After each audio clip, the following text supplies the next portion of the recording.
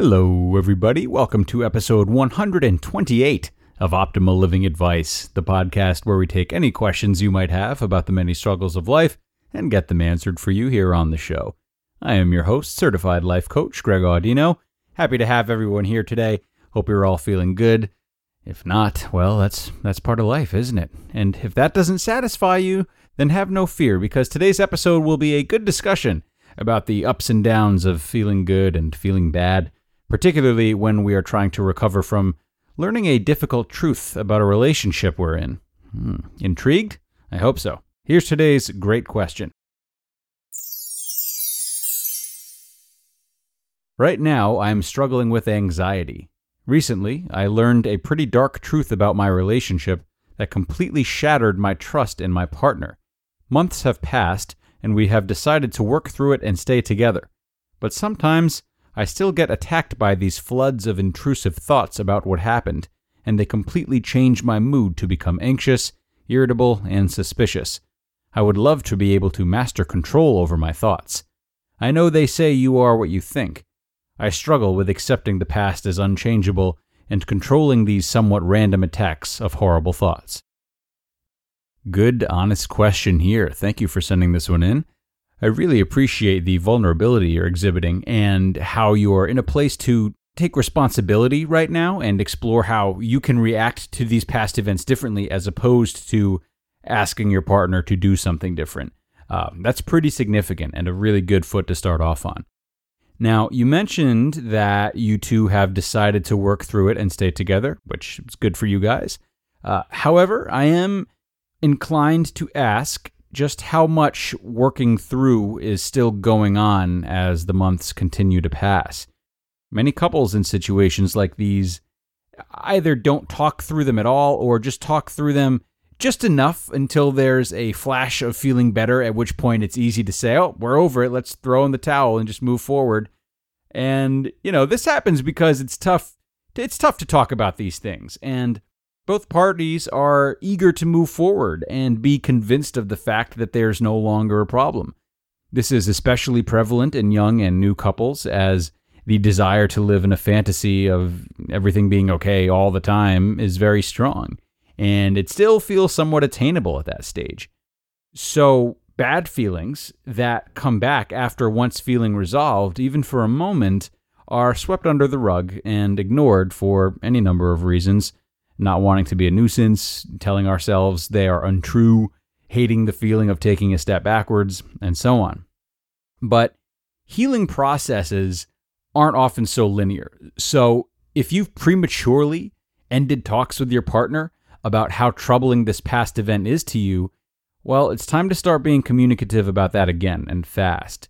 These conversations don't have to be dramatic meltdowns or arguments, but simply honest exchanges about how you're not feeling as settled as you thought you were, and that for you there's still some self-work to do, which I doubt you would disagree with since you've submitted this question. So I guess the two things to talk about would be the self-work itself and the nature of those conversations with your partner. So let's start with the self-work and some questions you can reflect on by yourself, though of course a therapist would be a great resource in this scenario too. Now, there's a lot to be said about this you are what you think philosophy. Yes, typically what you are putting into your brain is what you can expect to get out of it, but that definitely does not mean that you should try to muscle out bad thoughts, because that never works. In terms of you are what you think, I would say that for you, this has a lot more to do with the acceptance of thoughts as opposed to the thoughts themselves. So it's not the content of the negative thoughts that you can expect to result in your brain's output, but instead the commentary surrounding them. Accepting the negative thoughts you're having about this past event in your relationship starts a pattern of acceptance, okay? And that pattern will eventually allow you to better accept the past events themselves and anything else going forward that may feel unpleasant.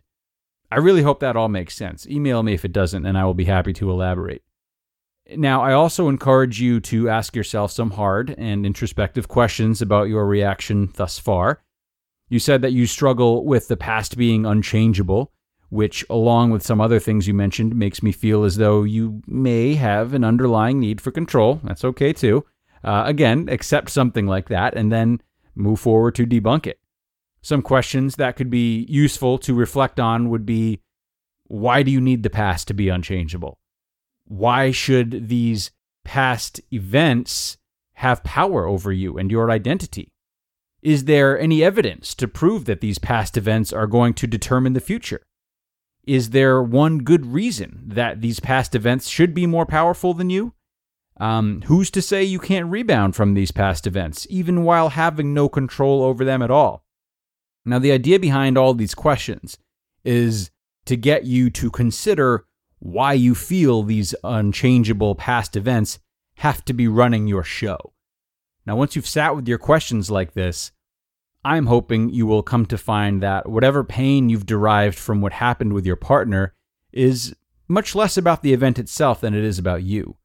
So veer away from the occurrence in question and instead look into why the event has controlled you up until this point. It's understandable that you're having difficulty getting through this painful, dark truth, but get curious about that difficulty, not aggressive with it.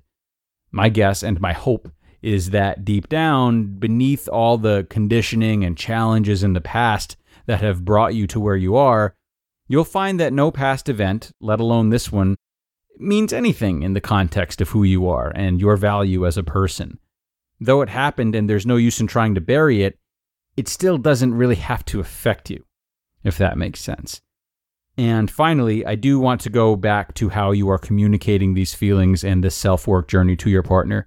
Like I said, the healing process has a reputation for not being so linear, so you may find that it'll take a while to completely heal your relationship with these thoughts, and that they'll try to resist from time to time, which may feel like a step backwards. That's totally normal, so allow it to happen and keep your partner abreast of all the ebbs and flows. If they are understanding of the fact that it's going to take you a while to completely heal, that's marvelous. If they're not, it seems they might have to go back to the drawing board for their own reasons as well. Now, in the mix of all these good and bad feelings on both sides, the relationship stays grounded by each of you respecting the other person's process. If one of you finds the other's process too egregious that the respect cannot be maintained both ways in spite of great efforts at communication and understanding, then a break or a breakup might be necessary at this time.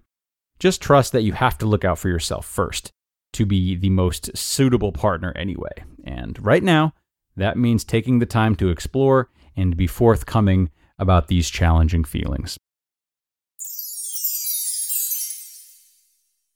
Okie doke, my friends, that brings us to the end. I hope you, the asker, and you, the listeners, were able to take something from today's episode. We don't always heal as quickly as we'd like to. That's just how she goes. And while we should be upfront and patient during this process, we should also seek to keep digging deeper and asking why. We might just unravel something about who we are at our cores that prevents us from acknowledging ourselves as being bigger than the problems we face. Sometimes you need a boost, though. If that is you, please email us your questions, and we will be more than happy to answer them on the show. Email us at advice@oldpodcast.com. Advice@oldpodcast.com. Email us for some extra support in a community that would be very happy to have you, I promise. Thank you for tuning in today, everybody. We will be back after the weekend for another one. Until then, enjoy yourselves out there, and I will talk to you all again next time. Bye, guys.